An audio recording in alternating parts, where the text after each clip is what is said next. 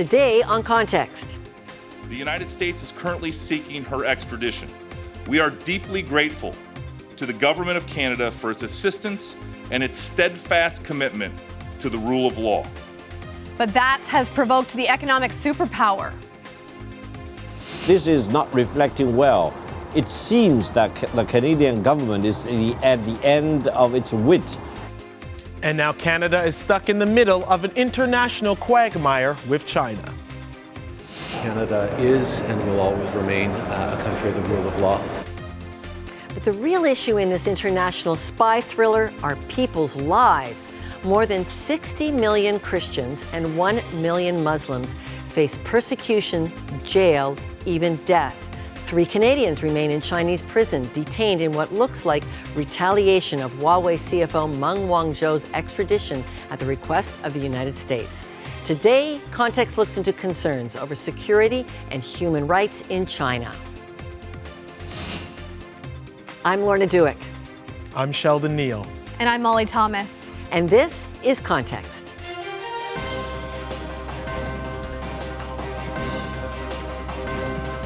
Well, all of Canada has become familiar with Huawei CFO Meng Wanzhou, what experts really call Chinese royalty. Lorna, you've actually met Meng. She invited you to her home in China.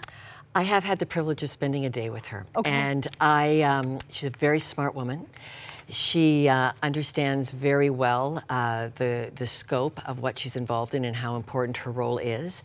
And I hoped my lasting impression on spending time with her was I wanted to have a really great discussion with them about what could Huawei do with their socially responsible profile, that they could do something that could change the globe about human rights abuses, and that could change China about human rights abuses, and how important that was to Canadian investors, that we actually want to see that kind of engagement. That conversation went nowhere.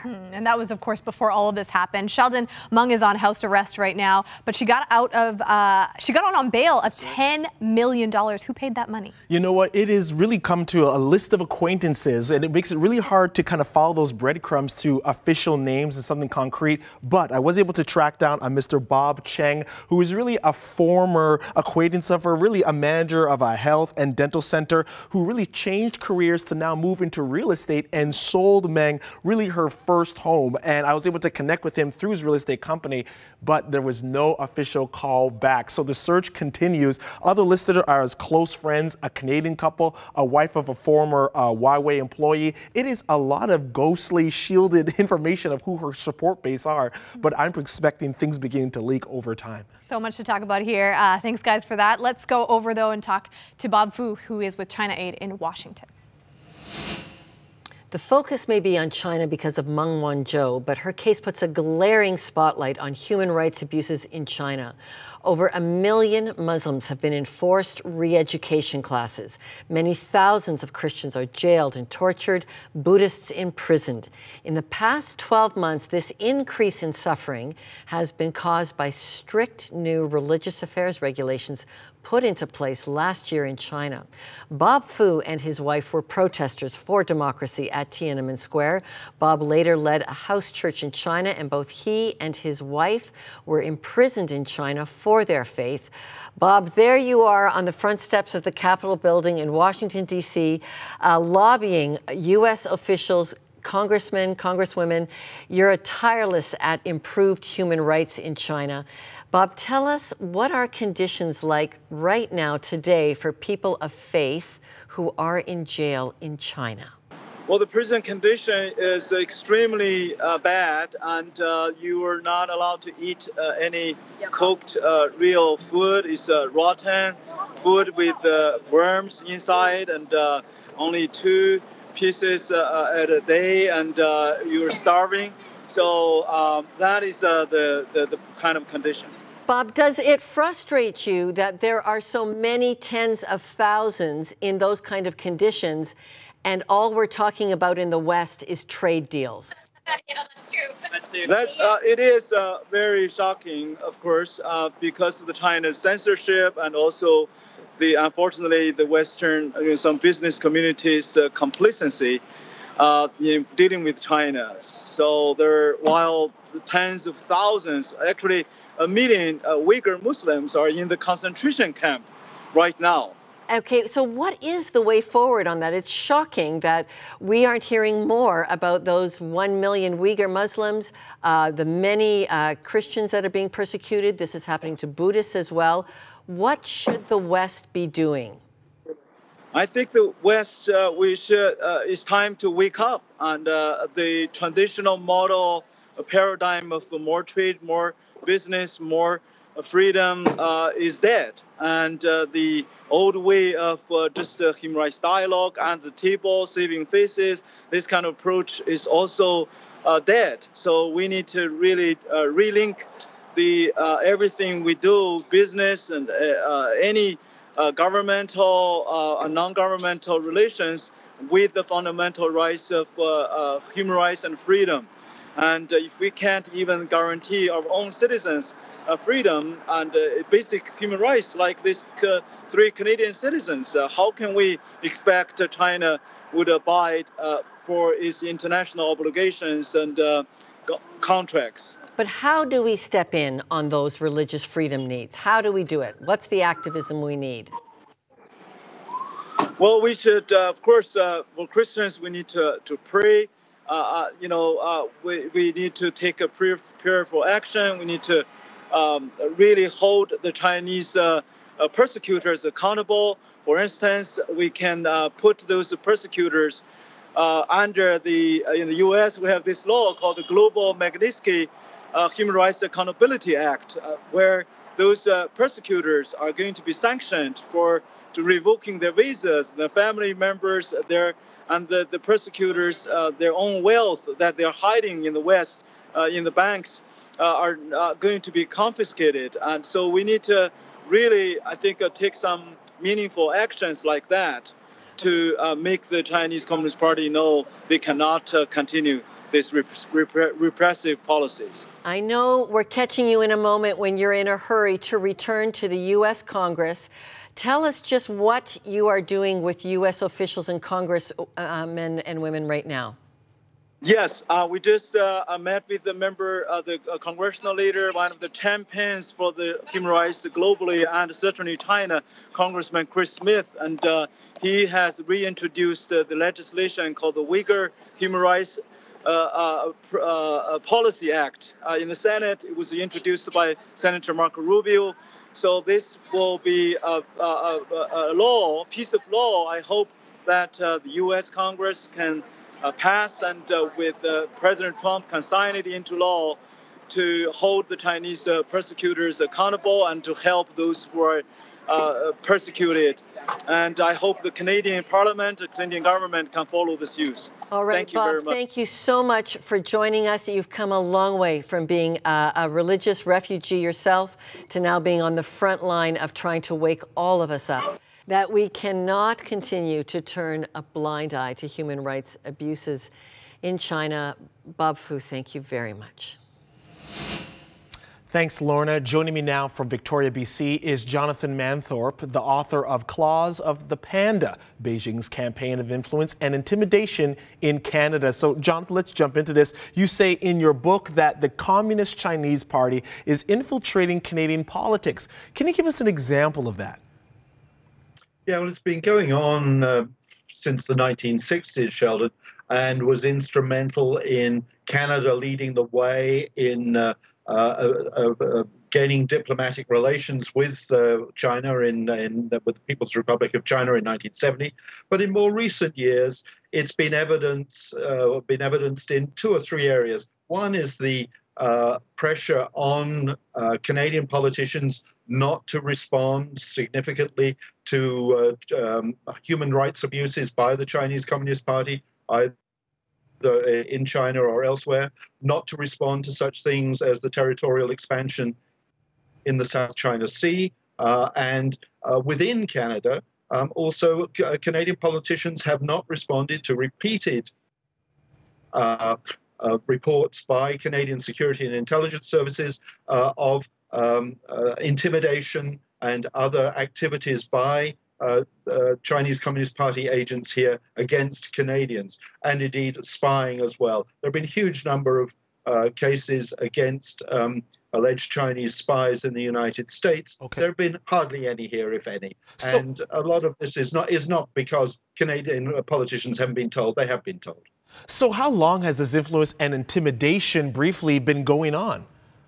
Yeah, it started really with the Canadian missionaries in China in the 1930s and 40s. They made links with the Chinese Communist Party that survived through the Second World War and resurfaced when the Chinese Communists took power in China in 1949. And it's really gone on from there.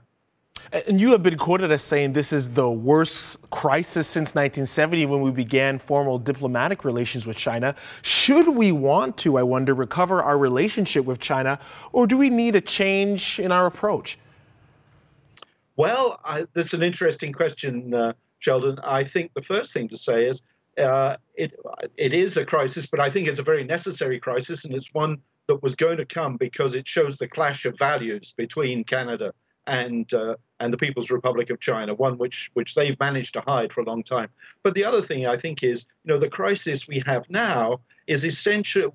Canada has been following the rule of law on the Huawei affair. It has been adhering to our international treaties, but China has responded by kidnapping 2 Canadians, essentially, and holding them hostage. Mm-hmm. Seems to me that if the relationship is going to be repaired, one, China needs to release the Canadians immediately, and 2, it needs to show some remorse and try to rebuild trust with Canada, not the other way around. And when you talk about relations, according to an Angus Reid poll, Canadians think we should not allow Chinese investment in sensitive industries. Is this the Canadian public's kind of way of, are they getting weary of Chinese infiltration? Do they have a right to think this way? What do you sense? I think that this has been building for a while, Sheldon, and there's been a gap between the perception of China at the political and business and indeed academic level, and ordinary Canadians on the street have been much more skeptical about the Chinese Communist Party than our leaders have been, which is another reason why this Huawei incident is important, because it has forced political leaders and other opinion leaders to recognize the gap between them and the ordinary Canadian public. So I think it's an important moment. Wow. Let me ask you, how do we move forward with China and all these tensions? It seems to be a reoccurring theme. How do we move forward beyond the level of just threat? Yeah. Well, I agree. As I've said, I think that really now it should be China that makes the first move to reconcile. We cannot ignore China. I mean, China is going to be, is already a major superpower. We have to have a decent relationship with China. But it seems to me that it has to be based on reality. And for the last 70 years or so, it has not been based on reality. It's been based on a very naive and self-delusional view of China by most of our political and business leaders. And we need now to have one that is based on reality and recognizes that we have very different values, that while the Communist Party is in power in China, that is not going to change. They are not suddenly going to become a democracy. And we have to tailor our relationship to the recognition that there are going to be clashes and probably should be clashes. Wow, Jonathan, you've given us a lot to think about. Jonathan Manthorp, thank you so much for joining me. My pleasure, Sheldon. Thank you, Sheldon. Well, understanding the motives and strategic moves of the Chinese government is one challenge. Getting information into a communist country, that's another. A nonprofit TV station with studios in North Toronto is trying to do just that. Molly Thomas went to the NTD studio and has this report. Welcome to New Tang Dynasty TV in North York, Toronto. So a few different studios here, hey? Yeah. A network with 2 24-hour broadcast signals flowing across Canada, the U.S., and Taiwan. In China, 40 million satellites operate without the consent of the government to get information out to Chinese people. Founded in 2001 by Falun Gong practitioners, it claims to be one of the only uncensored Chinese outlets in the world. You're a TV station. It doesn't take any money from the Chinese government. It openly criticizes corruption in China. Doesn't that make you the enemy? It actually does. Enemy to the Chinese authorities, but not enemy to the Chinese people. When we first started, we wanted to give the global Chinese people a voice, uncensored information. In the Chinese communist system, they have this secret weapon. It's called the United Front. So they use different kinds of tactics. You buy your influence, you give you incentives so that you listen to what they have to say. Yeah, even here in Canada, you've had people slashing tires. That's happening here in Toronto. I mean, do you worry? Does your staff worry about what they do, even here on this side of the world? We do worry, but we have faith in the Canadian system. We're in Canada, we're not in China, and Chinese people in China face much more dangers than what we face in Canada. Let's talk about Huawei. The U.S., of course, has banned its technologies now. Canada still operating. We have an office not far from here. You believe it's dangerous. Why? Why do you say that? I believe that companies like Huawei, they are actually the extension of the Chinese government. It's dangerous because they have to, by Chinese system, report to the government whatever the government wanted them to report. Joe, wouldn't that go for any Chinese company that operates around the world? What makes Huawei different? Well, what you said is true. In China, you're controlled by the Chinese government. There's no exception. But Huawei is more dangerous because it is the #1 telecommunication company in the world. They're big. And they, through whatever means, they have all these technologies and the 5G. And basically, if they are part of the Canadian 5G network, you're opening up all the Canadian privacies to the Chinese government.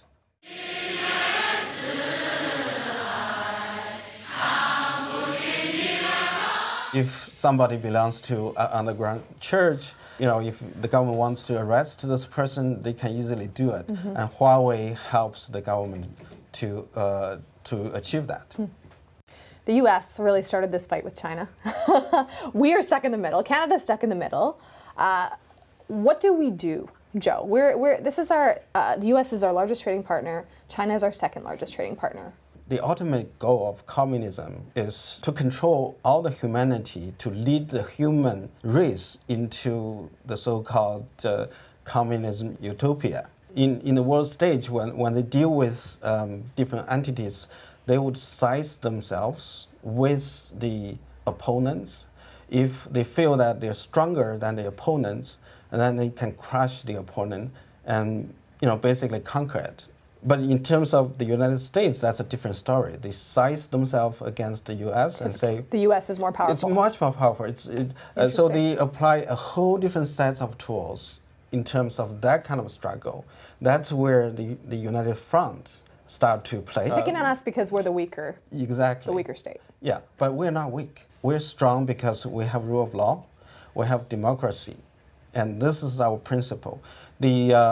The government, the Chinese authorities are so tough on Canada right now because they sensed our weakness.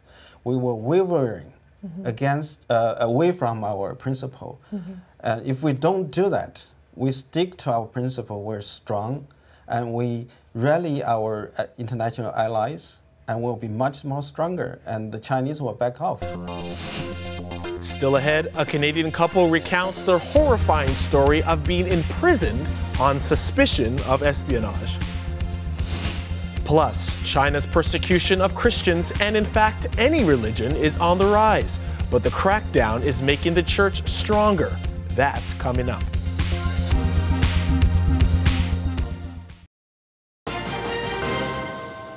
Well, what looks like the detainment of Michael Spavor and Michael Kovrig as retribution for detaining Huawei CFO Meng Wanzhou. Well, this is not the first time Canadians have allegedly been used as political pawns. In 2014, Kevin and Julia Garrett were arrested in China and accused of espionage. The couple had lived in China for 30 years. Much like what we're seeing now, the Garrett's ordeal came after the detainment of Su Bin, a Chinese man arrested on request of the U.S. for allegedly stealing military secrets. Lorna Duick spoke with Julia and Kevin at their recent book launch. The entire tragedy around your abduction, you've come to learn, was really a political tit for tat. An exchange, a swap, as it were, of political detainees. What have you come to understand about why you were taken? Well, at the time, of course, we didn't understand anything. We didn't know this is a political tit for tat, didn't know anything about this guy Su Bin being arrested in Vancouver. But afterwards, we realized, oh, it was nothing really to do with us. It was all to do with the politics that were going on at the time. And we were just the pawns. Julia, you guys were there to do humanitarian work, training, education. Why did that catch the attention of China in a negative way? Because the people who took us thought that we used humanitarian work as a cover for spying. So even though you were taken in on a political charge because of your humanitarian work, they really felt this was spy games underway, right, Kevin? I think they thought that. At least they were trying to prove that. And they were looking for anything that would prove that we were spies, but they really couldn't find anything. Julia, I can't help but think your story is a big springboard into the case for religious freedom in China. So many people imprisoned in China over religious convictions. How do you feel about that? I think religious grounds would be also just in the category to China of political. So there are many, many, many political prisoners in China of all kinds, which include some of the more active people in proselytizing religion in China. One thing we have learned is how to pray for people in prison. And definitely we share that at every opportunity and say, okay, don't just pray, get them out. Pray, let them do everything that God puts on their heart to do while they're in there and bring hope. Give an answer to everyone for the hope that is in them. Pray that they can sleep, pray that they can eat. So it's all the small prayers that now we understand how important they are, that we can now call on people to continue to do.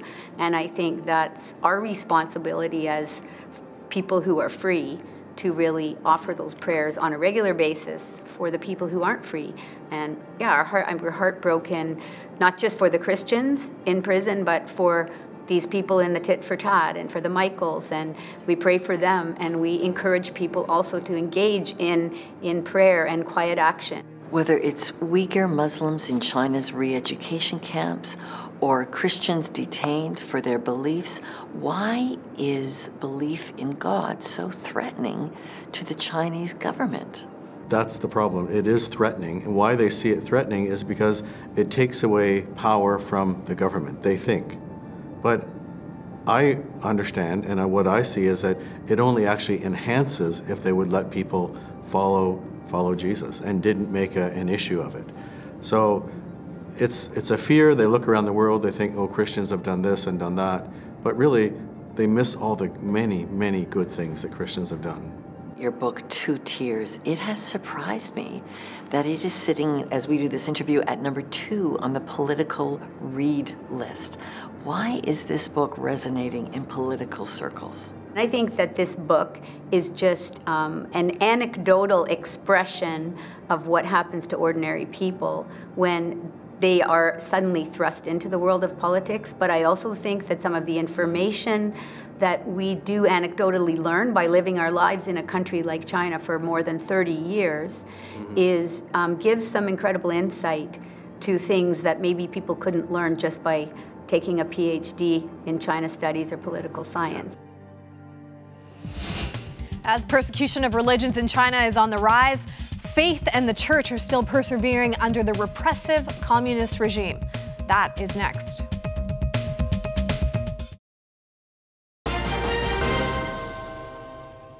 To give us a better understanding of the situation in China, we have Open Doors with us. They document the persecution of Christianity in China. Andrew Croft, Gary Stagg, thank you for joining us. Gary, what are the numbers telling us about persecution? The numbers are telling us that it's really on the rise in China. They've gone from 20 million Christians being persecuted last year to 50 million. So we document with our World Watch list, it documents the top 50 countries in the world where it's most dangerous to be a Christian. And so they've really climbed on that list.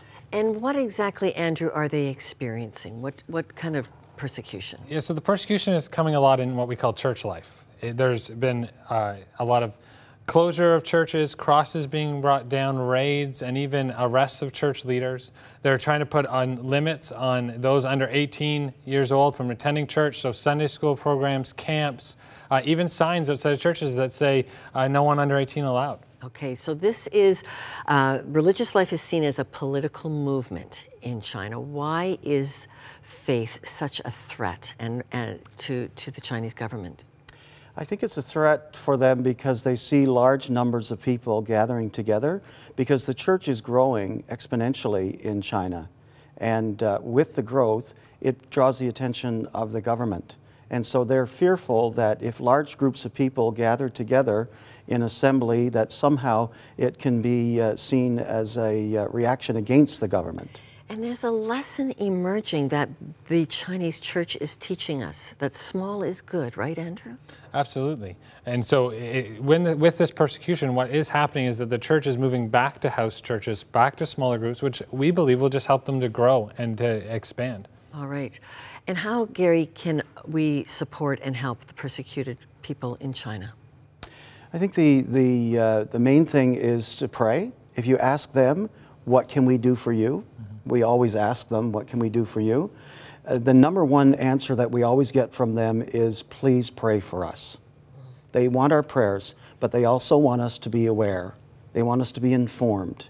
And they want us to know that they're a part of the family. And this is all about family. Okay. Well, thank you both. We've got the exact details of the Open Watch persecution count on our website. Thank you for joining us, Director Gary Stagg and Partner Engagement Andrew Croft from Open Doors. I'll be right back with my wrap. What could be so frightening about religion that one of the world's greatest superpowers, China, has just racked up its worst year in 40 years of human rights abuses against Christians, Buddhists, and Muslims? People of faith are suffering in China. Even Canadian Christians would not come on the program today who are of Chinese descent for fear of their relatives back home in China. Keeping the profile of suffering people in China is so important as we press ahead on these trade negotiations with Canada. And most important, to ask ourselves, what can we learn of their persistence and their faith in the face of such suffering? Lots more on our website. Please learn about the suffering in China.